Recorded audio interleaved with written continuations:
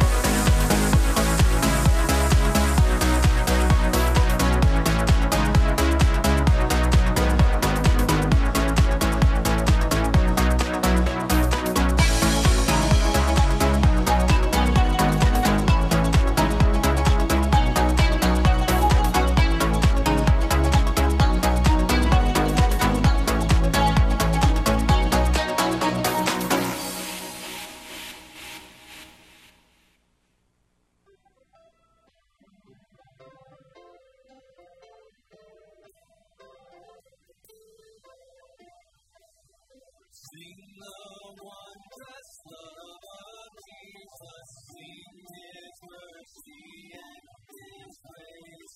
In the mansions bright and blessed, we'll bring death from the slaves. When we all get to heaven, what a day of rejoicing that will be.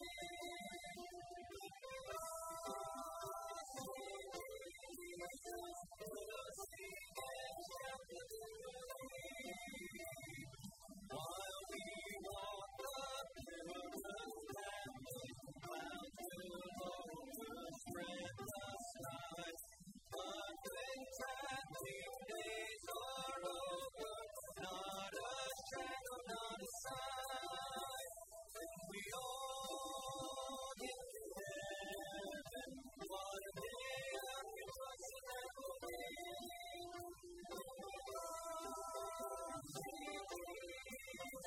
We'll sing and shout the glory.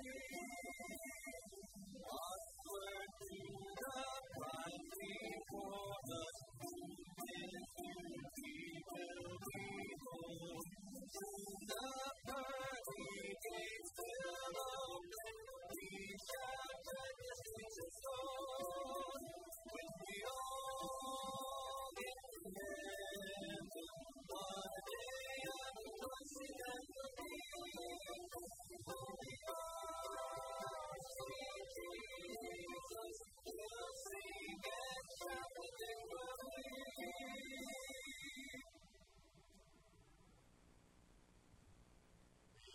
Good morning.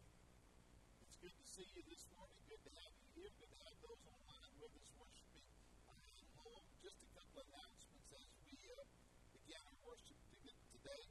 Deacons, don't forget we've got a deacons meeting this afternoon at 4:30. And then Wednesday night after the worship service, we'll have our regular scheduled business meeting. That'll be about 7 o'clock. Tonight we do have worship. That'll be at 5:45. And we're going to continue to kind of hold our Sunday night schedule as we've been doing it for just a bit longer. Hopefully, maybe by September, we can get a few things opened up with this latest COVID contingencies and worries. We're going to hold just a little bit longer on our Sunday night things. But hopefully, those things we can get opened up soon. If you have not signed up for the flight notifications, please do that. The easiest and the quickest way to find out information and what's going on and just know what you need to know. If you have any questions about that, just see us. We'll help you do that. We're looking forward to, I think it's August the 29th, that's ordination service for Daniel. All of our ordained men need to be here at 4 p.m. for the ordination council, and the service will start at 5:30 that night, the ordination service, and then afterwards we're going to be having a fellowship time with folks from Melissa's Baptist Church as well. They're going to be a part of that service, and so looking forward to that night. So please make plans to be here that night and to be a part of all of that. Volunteers are needed to help lead our children's church while Megan is out. She was here Friday getting ready for today, but the Lord had other plans. She and Guy, they had their little girl yesterday. So Megan is doing good, and so is Emery Kate. Emery Kate Spence. We're really excited about her. She was thinking of boy. I kept telling her it's a girl, it's a girl, it's a girl. But we're excited for them. But if you want to help with children's church, just see your children's committee. See me or Brian. We'll get you connected and how you can do that. Hopefully, we'll have enough folks that are able to rotate it and it won't be too taxing and we won't have to do too much in terms of taking a turn to do it. Well, it is good to see you. Let's give thanks today for Guy, for Megan, and for Emery Kate. Also, we want to think about those that have COVID in our community. We got some that are connected with our church, some are still in the hospital, and we want to lift them up in prayer this morning together. So let's pray. Yep. And the flight note for choir, we're going to back that up to the second week in September because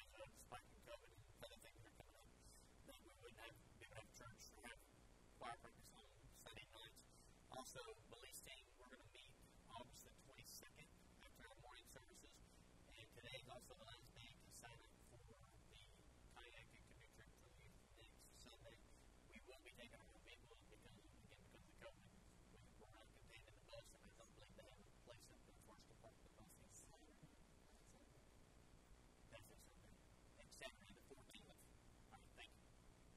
Let's pray. Heavenly Father, we thank you this morning that we could be here in your house. We could be gathered together, Lord. For those that are home that can't be here, Lord, the Spirit, just to know that we are worshiping together with one heart, one mind, one spirit. Lord, we just thank you again for the blessing of this new life, Lord.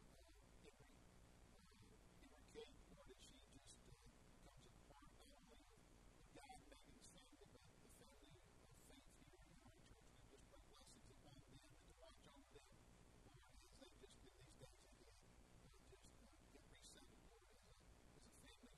We pray, Lord, for those in our community, in our church, those that have had COVID, those that are in the hospital. We pray for our healthcare workers, those in the hospital giving the care of the front lines, the taxi program that, Lord, is in our hospitals again, and our caregivers. We just lift them up to you. We pray, Lord, for our schools, our teachers, our administrators, our kids, as they try to continue to get this first week of school going and just continue to keep things going and just the worry and fear that we live in with this COVID that exists. And we just pray, Lord, for safety and well-being. Lord, we pray today to let everything that we do here be to your glory, to your honor, to your praise. Thank you for blessing us. Jesus, thank you for saving us. In your mighty name we pray. Amen. It is good to see you here. Would you stand with us as we continue to worship together?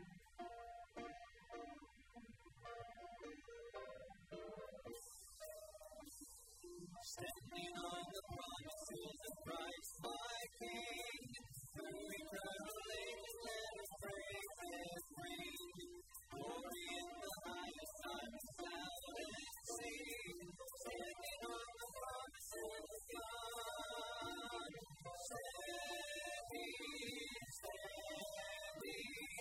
standing on the promises of God, I'm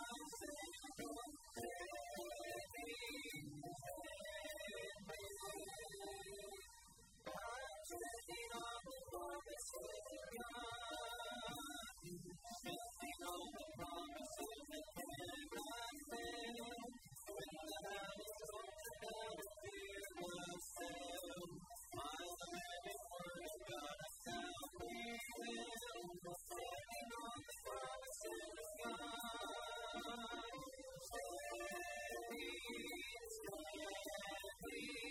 standing on the promises of God, my Savior,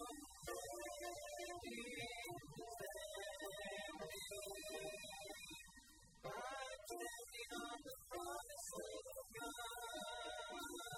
standing on the promises of Christ the Lord.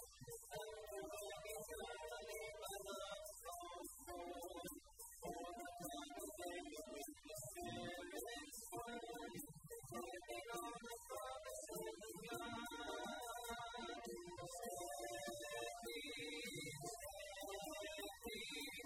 standing on the promises of God, my Savior,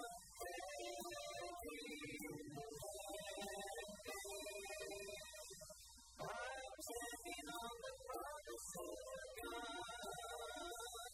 standing on the promises that cannot fall, resting every moment with the Spirit's song, resting in my Savior as my all in all, standing on the promises of God,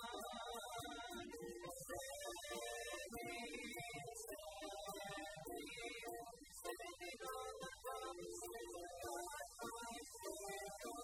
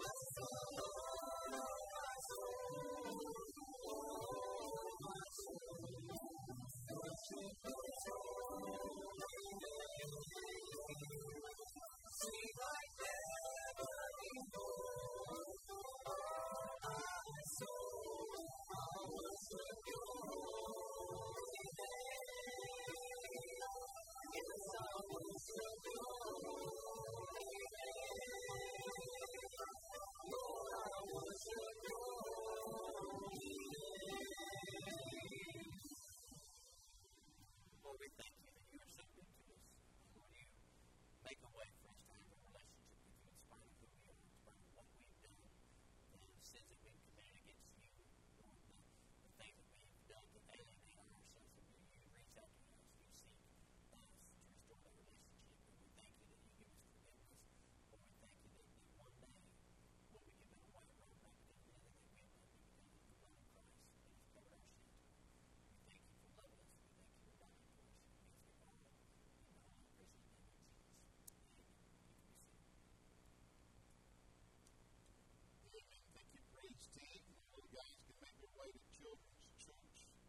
As they do that, take your Bible and open to Revelation 6. Revelation 6, we're going to look at verses 9 through 11. You may be saying, well, did we look at that last week together? And the answer is yes, we did.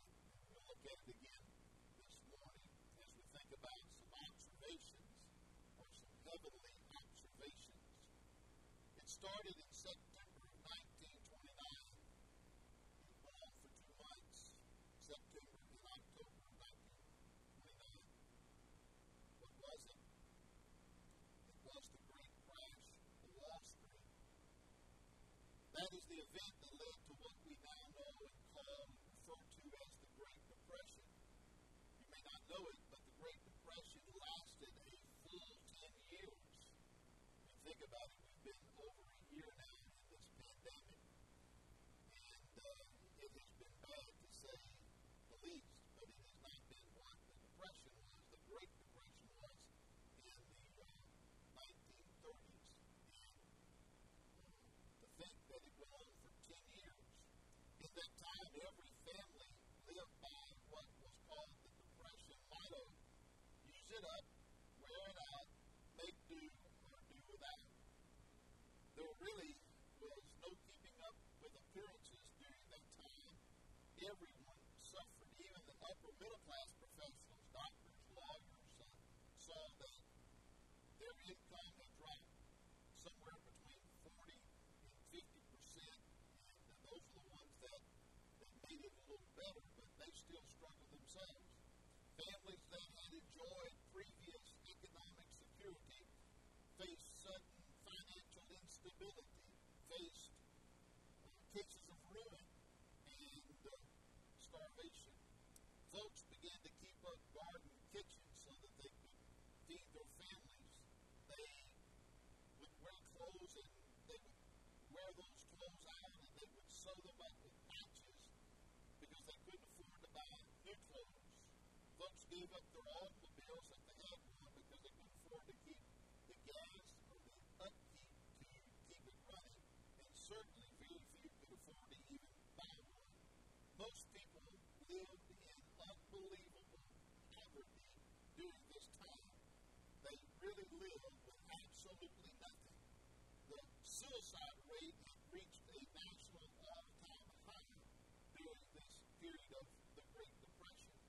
And crime also reached an all-time high. I can tell you in the 30 years that I've been preaching in ministering to the people who came out of, who lived through that Great Depression, even into their late years of life, and even into the prosperous time that we've enjoyed here in America, many of them were scarred from that experience. But April the 30th, 1939, something happened. You see, people who had been living with no hope for tomorrow began to have a new glimpse of a brighter and better future. You say, well, what was that? What took place?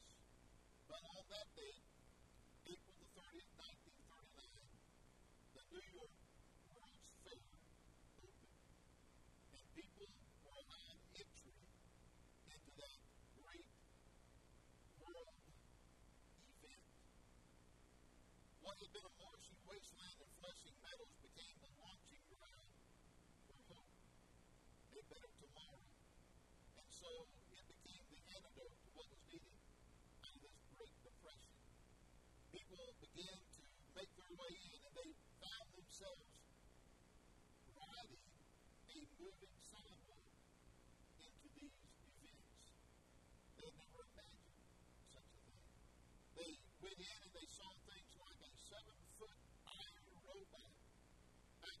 physically unimaginable.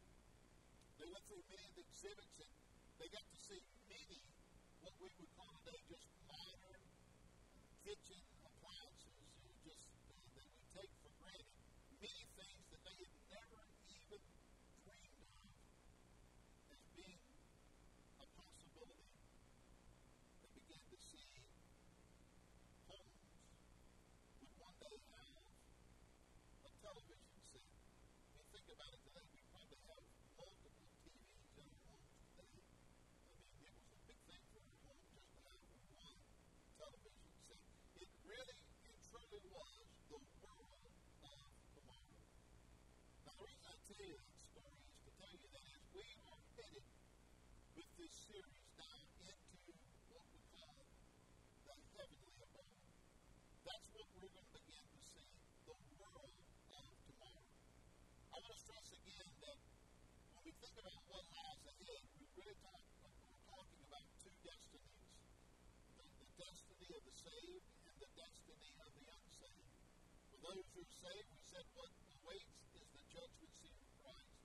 That's where we receive our rewards, and that's where we receive our new body, and that's where we receive all the things that God has in store for us, that great day where we are loved and graced by the Lord's goodness.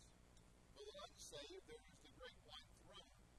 That is a place of permanent exile from God and ultimate torment in judgment. Now, as we move forward, I want to say that these messages are primarily for those who are saved. As we think about what lies ahead, we're not going to deal too much about those who are unsaved and what lies ahead. That would be a whole other series. So I want to share with you this morning what I think are Bible clues or observations that we can make about what lies ahead, and then particularly from the passage that we read last week. I want us to look at that, and I think that you're going to find your heart encouraged. I think you're going to find your soul motivated to live for the Lord as we just think about some things that ought to be rather obvious to us about what is coming ahead for us in heaven. So let's look at Revelation 6. Reread verses 9 through 11 again today. When he opened the fifth seal, John said, I saw under the altar the souls of those who had been slain for the word of God and for the witness that they had borne. They cried out with a loud voice, O sovereign Lord, holy and true, how long before you will judge and avenge our blood on those who dwell on earth? Then they were each given a white robe and told to rest a little longer until the number of their servants and their brothers should be complete, who were to be killed as they themselves had been. I really struggled this week with the message on whether or not to bring this particular message to you. One of the main books that I've been using as a reference and a guide to kind of think where we're going to be at in this series has been Randy Alcorn's book on heaven. Perhaps, I think I've said to you, he's the most extensive writer. I think he's one of the best writers, if not the best writer, on the subject of heaven itself. But in his book, he gives, in a particular chapter, as he thinks about heaven and observations of heaven, he gives 21 observations out of this particular passage. And it's not typically to look at this as we're going to do it this morning in a way that I normally would preach. Normally we like to do what we call an exegesis of a passage, where we take a look at the context, what it was written about, who it was written to, what's going on, and then what it would mean to us today, and break down the passage in that way. I want to do something a little bit different and something I don't normally do, but sometimes you need to read the Bible and you kind of ask, what are the obvious things there? The things that just we ought to see and we miss because maybe we were reading it in maybe sometimes in a too academic way or in a more theological way or a biblical study way. But sometimes we just need to read the Bible like we would read any other book and just say, well, what does it actually say there that we need to see? But I also want to say this morning what we want to do is be more careful. We don't want to read something that's not there and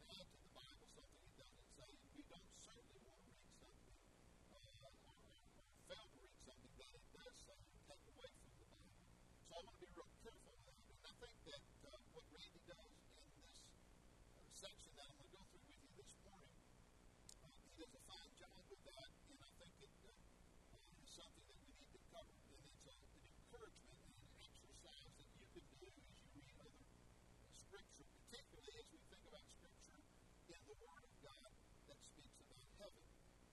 But it's also, I want to say this morning,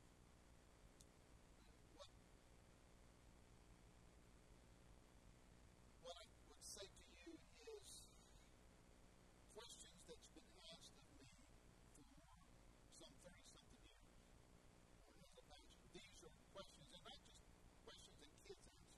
You know, a lot of times as a pastor, you get a question from a kid, and the parents or adults will laugh and say, yeah, how funny, you know, that's a great question, Pastor. Little so-and-so wants to know. And part of the truth is they want to know too. They just didn't want to admit it. And these are just obvious things that sometimes we have questions about. So let me give them, I'm going to give them to you. We're going to go through these quickly. I'm going to give you some of my thoughts. And it's really just 2 points, 21 observations real quick, and then I'm going to give you a closing thought. All right? So that's how it's going to go this morning. Number one, Randy says this, when these people died on earth, they were relocated to heaven. That's pretty obvious, isn't it? He saw the souls of those who have been slain for the word of the Lord. They were there in heaven. I can't tell you the number of times that I've been asked as a pastor, Brother Chris, are you sure that my loved one's in heaven? Are they with God? And there have been many who have been just heartbroken and worried and fretful that somehow their loved one may be still in that cold grave and just in some sort of deep soul sleep. I want to say to you, this makes it clear that we are absent from the body and present with the Lord. Every now and then, I ride by the cemetery where my dad's buried, and I can tell you with all of my heart that I know that out of that old cemetery is nothing more than that old shell, that old body that had grown old, worn out, been hit with disease, and had faded away. But the man I love, the man who raised me, the man who showed me a love for Christ and a living life for Christ, that man is very much alive. He is in heaven with all. And I know that one day when I die, as he's going to be with Jesus, I will be with Jesus. And so it's a very clear observation that these people are in heaven and with the Lord. Number two, the people in heaven were the same ones killed for Christ while they were on earth. When he opened the fifth seal, he saw under the ark of the souls of those who had been slain for the word of God. Randy says that this demonstrates a direct continuity between our identity on earth and our identity in heaven. These martyrs and their personal history extends well into the future. Who they were on earth is who they are in heaven. Those in what we called last week intermediate heaven are not different people. When you go to heaven, you aren't all of a sudden some radically different sort of individual. Hebrews chapter 12, verse 23 tells us that the righteous men will be made perfect. Listen, you are who you are all throughout eternity. Isn't that kind of encouraging? I mean, think about it. You are you. There's no one like you. There's no one else God has made that is distinct as you. I've said to you before, I said, my wife's a twin, but she's not her twin. They may look similar, they may have similar traits in a lot of ways, but they're two unique individuals. They're totally different people. They have their own individuality. Listen, you are who you are. And I believe we are a better version of who we are all the way through eternity. Number three, people in heaven will be remembered for their lives on earth. They were known and identified as the ones who were slain. They were slain because of their testimony. Listen, you know, sometimes I've had folks come up to me and say, Brother Chris, you think we'll recognize each other in heaven? You think people will know that I was that person on earth? Absolutely.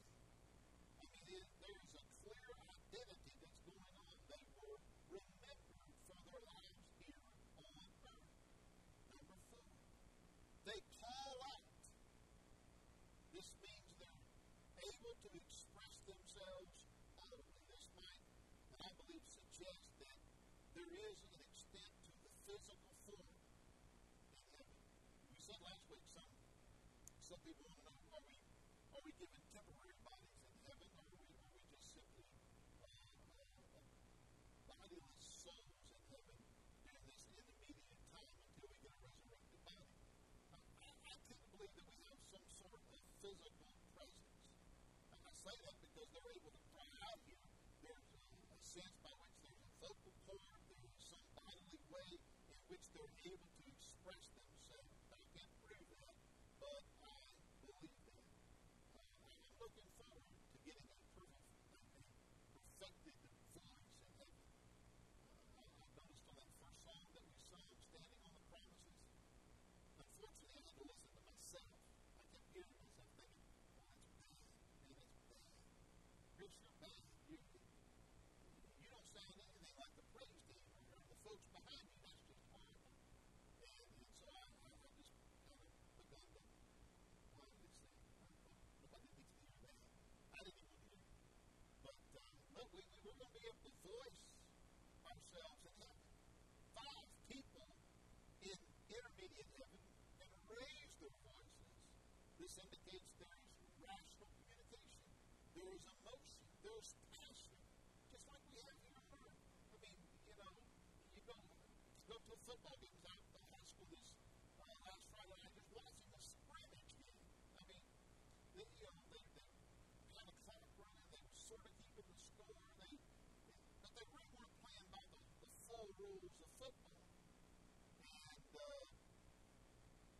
people were still screaming and yelling and cheering and applauding. Why do we think when we get to heaven that there won't be moments of passion? Heaven is not a boring place. These folks, number 6, they cry out with a loud voice. Notice it says a loud voice, not loud voices. Individuals speaking, but they speak with one voice. This speaks of unity. This speaks of a shared perspective. Don't we crave unity in this world? Oh, don't we wish that we could all just agree with one another? Don't we wish that our leaders could agree and we could all get on the same page? I don't know about you, I'm so tired of hearing the debate on COVID and vaccinations. I mean, wouldn't it be nice if we could all just agree? We could all just get a clear word on what is true and what is right and what is believable and what needs to be done, and then we all agree and everybody have the same voice. Folks, that's going to be heaven. One day we're going to exist in perfect unity, in the perfect agreement with God. 7, the mourners are fully conscious, rational, and aware of each other. They're aware of God and His presence, and they're also aware of the situation on earth. Some have asked the question, how can heaven be heaven if those in heaven can see what's happening on earth? Does that not rob them of joy? Listen, you need to understand that when we get to heaven, our vision's going to change. I'm talking about how we see things. We're going to get a perfected eyesight. In other words, we're going to see as God sees. We're going to see the fuller picture of what is happening, why things are happening. Let me ask you, which bothers you more? Think about this. What loved ones might see of your life or what God might see of your life. Think about that for just a moment. What bothers you more? That maybe your mom or dad or brother or sister who's in heaven might see of your life and how you really live, or how God sees your life and how you really live. Now, I'm going to be honest with you. I'm going to say something that may surprise you. I get far more stressed out thinking about how my grandparents and how my dad and loved ones, Pam's mom, might see my life and how I live than I do God.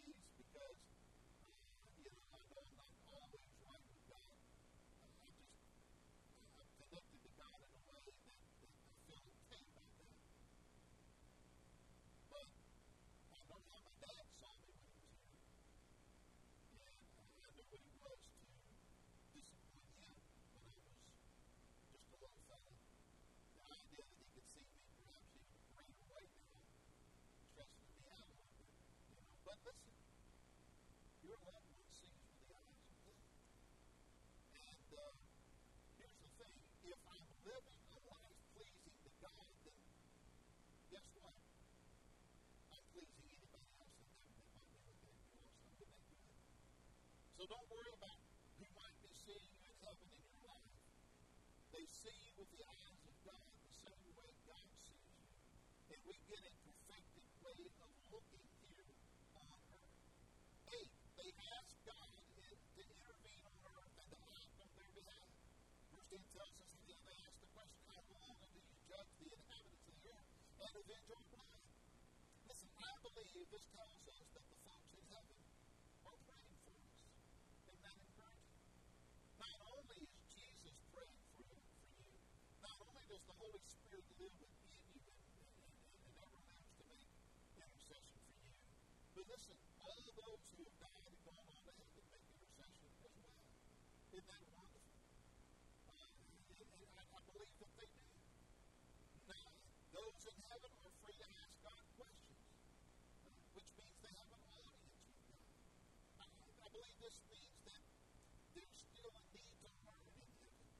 In heaven, people desire understanding. They pursue it. You know, the Bible says in Thessalonians that we're going to spend the ages to come, listen, speaking of grace. Think about that. Eternity won't be long enough to fully understand that one word, grace. Just think of the volumes and volumes and volumes of word that God is going to give us just on that one subject. And then all the other things we don't know about God and His sovereignty, His creative power, and His majesty that we're going to learn about. Heaven is a place of continued growth and enlightenment. I don't know about you, but I get a joy anytime I master something new. I get a joy anytime when all of a sudden I understand something in a greater way. I was trying to learn this new thing. It was kind of software related, and it was a real struggle for a while. And then one day it just clicked. And I'm like, oh, that's nothing. I got it now. And that feeling of accomplishment kind of came over me and said, you got that reward. You feel good about yourself. You mastered something. You can help people out now that don't understand that. And heaven will continue to grow and learn. Number 10, people in the immediate heaven know what's happening on earth. We've already addressed this a little bit, but listen, it's clear that those who have died as a martyr know who killed them. They know why they were killed, and they know they've not yet been judged.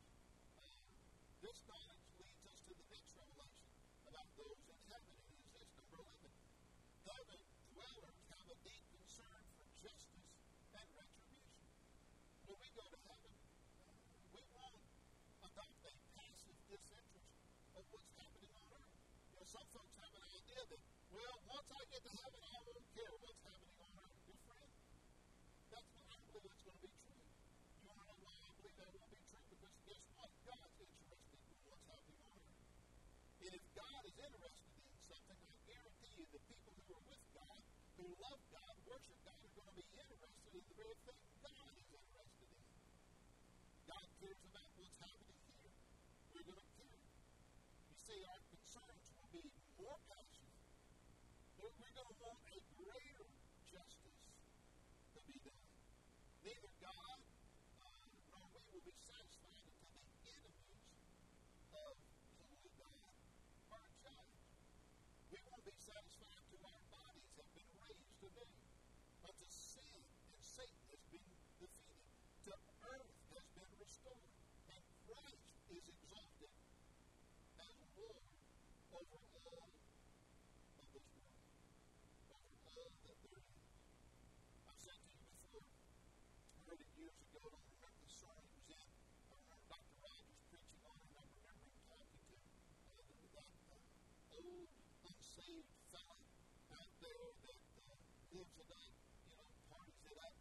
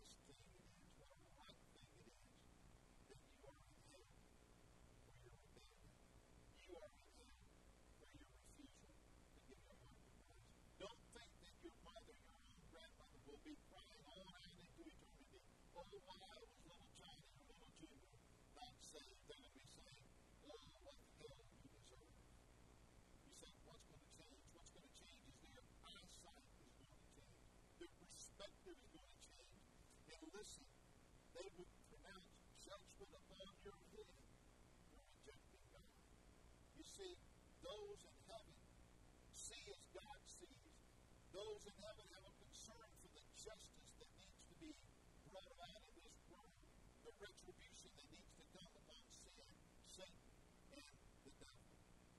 Number 12, the martyrs clearly remember their lives on earth.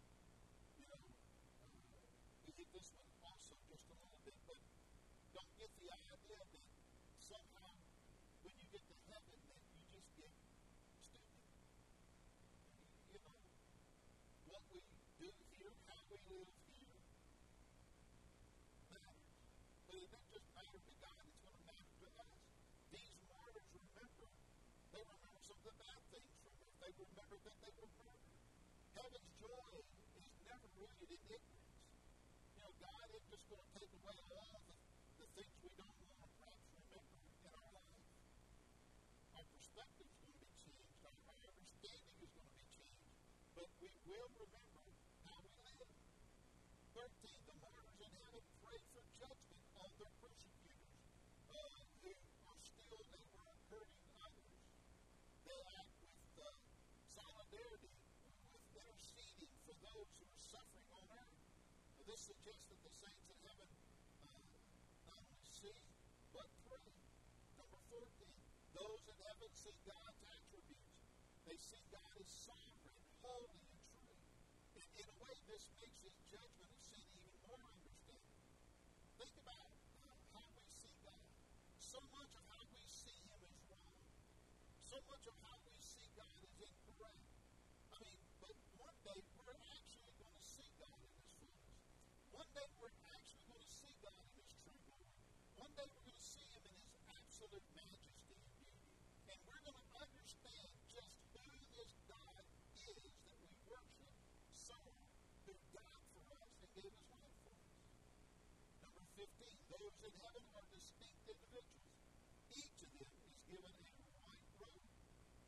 This isn't some kind of merged identity. Don't get this idea that this is just some kind of nirvana where we just kind of no longer have uniqueness. Each is distinct, but also each is recognized in what Christ has done for them, in the faith that they've had in Christ. We will know as we are known. Number 16, the martyrs wear white robes. It suggests the possibility of actually, again, a physical form. I don't see how this embodied spirit in wear a robe. So, anyway, to me this suggests, again, that at least for that intermediate state, we might have a temporary physical bodily form. Number 17, God answers these questions in verse 11, indicating a communication process. They ask the question, how long? When will this come about? Look, we'll still have questions in heaven. Not every question will be answered immediately when we die. We still have questions. And not only will we be able to learn, we'll be able to ask God these questions. I'm looking forward to that. And I'm looking forward to being able to say folks that might ask me a question in heaven, say, well, I don't know, ask God. Number 18, God promises to fill the martyr's request by saying that he's going to do it. And you just have to wait a little longer. Those in intermediate heaven live in anticipation of the future fulfillment of God's promise. But unlike the eternal heaven, where there will be no more sin, no more curse, no more suffering, the present heaven coexists. It watches over earth that's cursed with sin, an earth that's cursed with suffering. So think about it. Heaven, today, present heaven, is still stained with the sin of rebellion. Where God dwells in heaven is still stained with what Satan did and those rebellious angels that were cast out of heaven, that became demons. But listen, one day, everything gets an extreme makeover.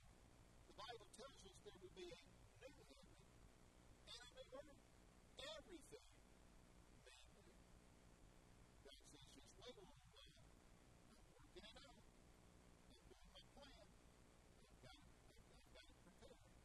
Just be patient. Number 19. There's a time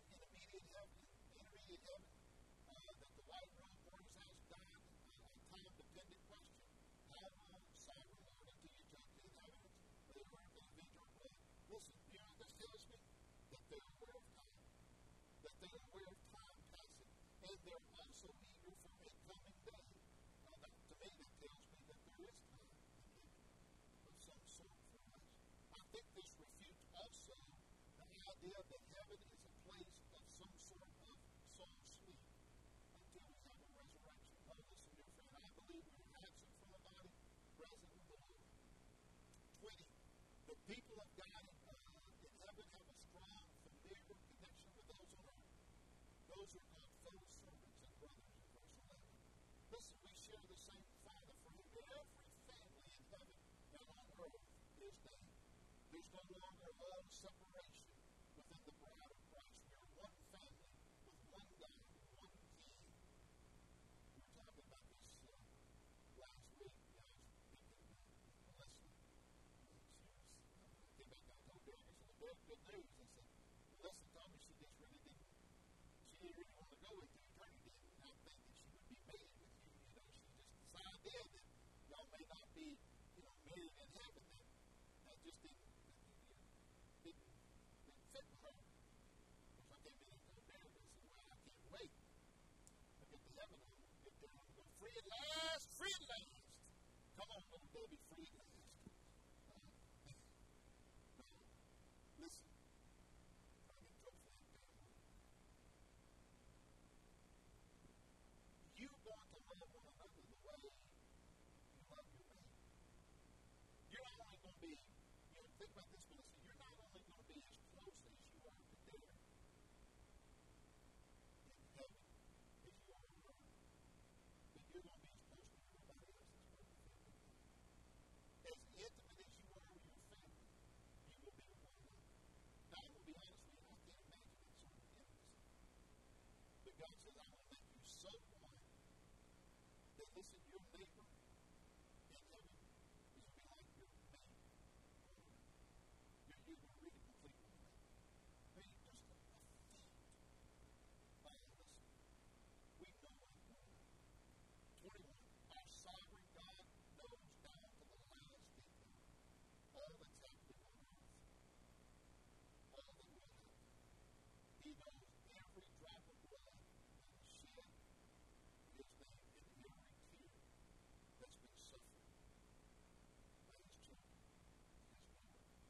The voice of the martyrs estimated that more than 150,000 people die a year for Christ. 400 per day, they say. God knows the name and God knows the story of every person who gives their life to Him. He knows exactly how many martyrs there will be. And He is prepared to return and set up His kingdom when the final martyr dies. Dear friend, the day's coming. The day's coming. It will be the last man, woman, boy, or girl to die for Jesus. And on that day, God says, "All right, Jesus, go get your bride. It's time to bring this thing to a close." Let me give you a closing thought. It's a little bit odd. I came across a pretty good thought this week. It's a little different, but I really like the lesson there is to learn. It comes from the fictional movie, a fictional book that was written. Perhaps you saw it. It's the movie Gattaca. 1997 American dystopian science fiction film. In other words, it's a film about a fictional community or a society that is undesirable or even frightening. The film presents a frightening version of a future society driven by eugenics. A society where potentially children are conceived through eugenic selection and ensured that, well, the best hereditary traits of their parents are lived out. The story is about two brothers who, well, didn't get the same privilege or the same DNA benefits. In the movie, there's a young man named Vincent. He's born with every disadvantage imaginable. He is the weaker brother. It simply isn't his fate to have what he wants, which would be the best life possible. He doesn't want to accept his fate. Instead, he does everything, even risking his very life, to have the life that he most desires, the one that is his brother, the one who got the better DNA.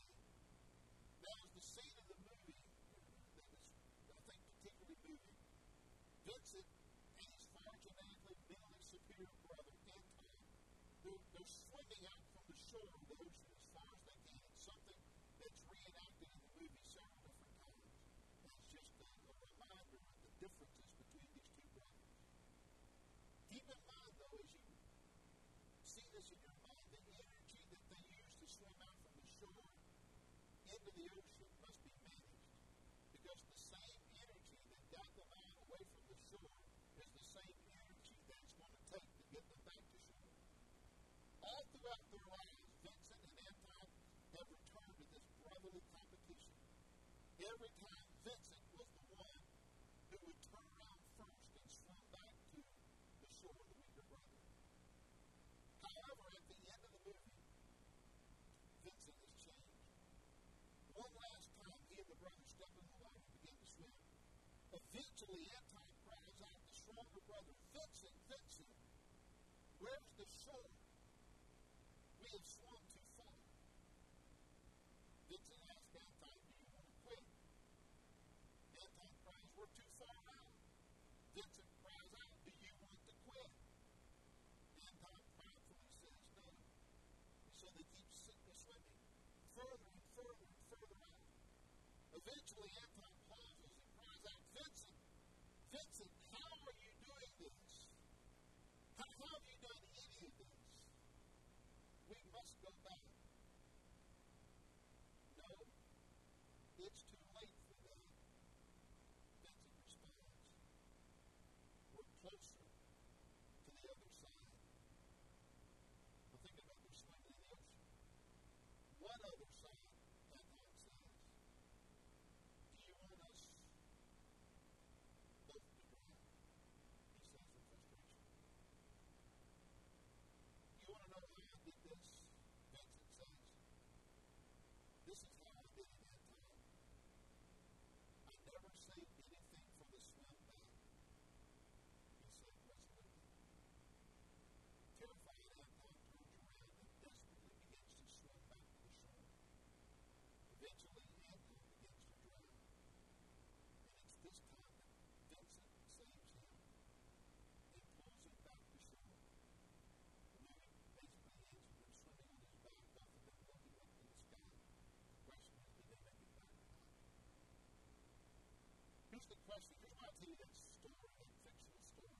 When was the last time you wanted something so badly you were willing to die for it? When was the last time you were willing to actually live for something? Truly live for it? When we see God and what God has for us, your friend, it ought to motivate us. It ought to motivate us to swim with everything we've got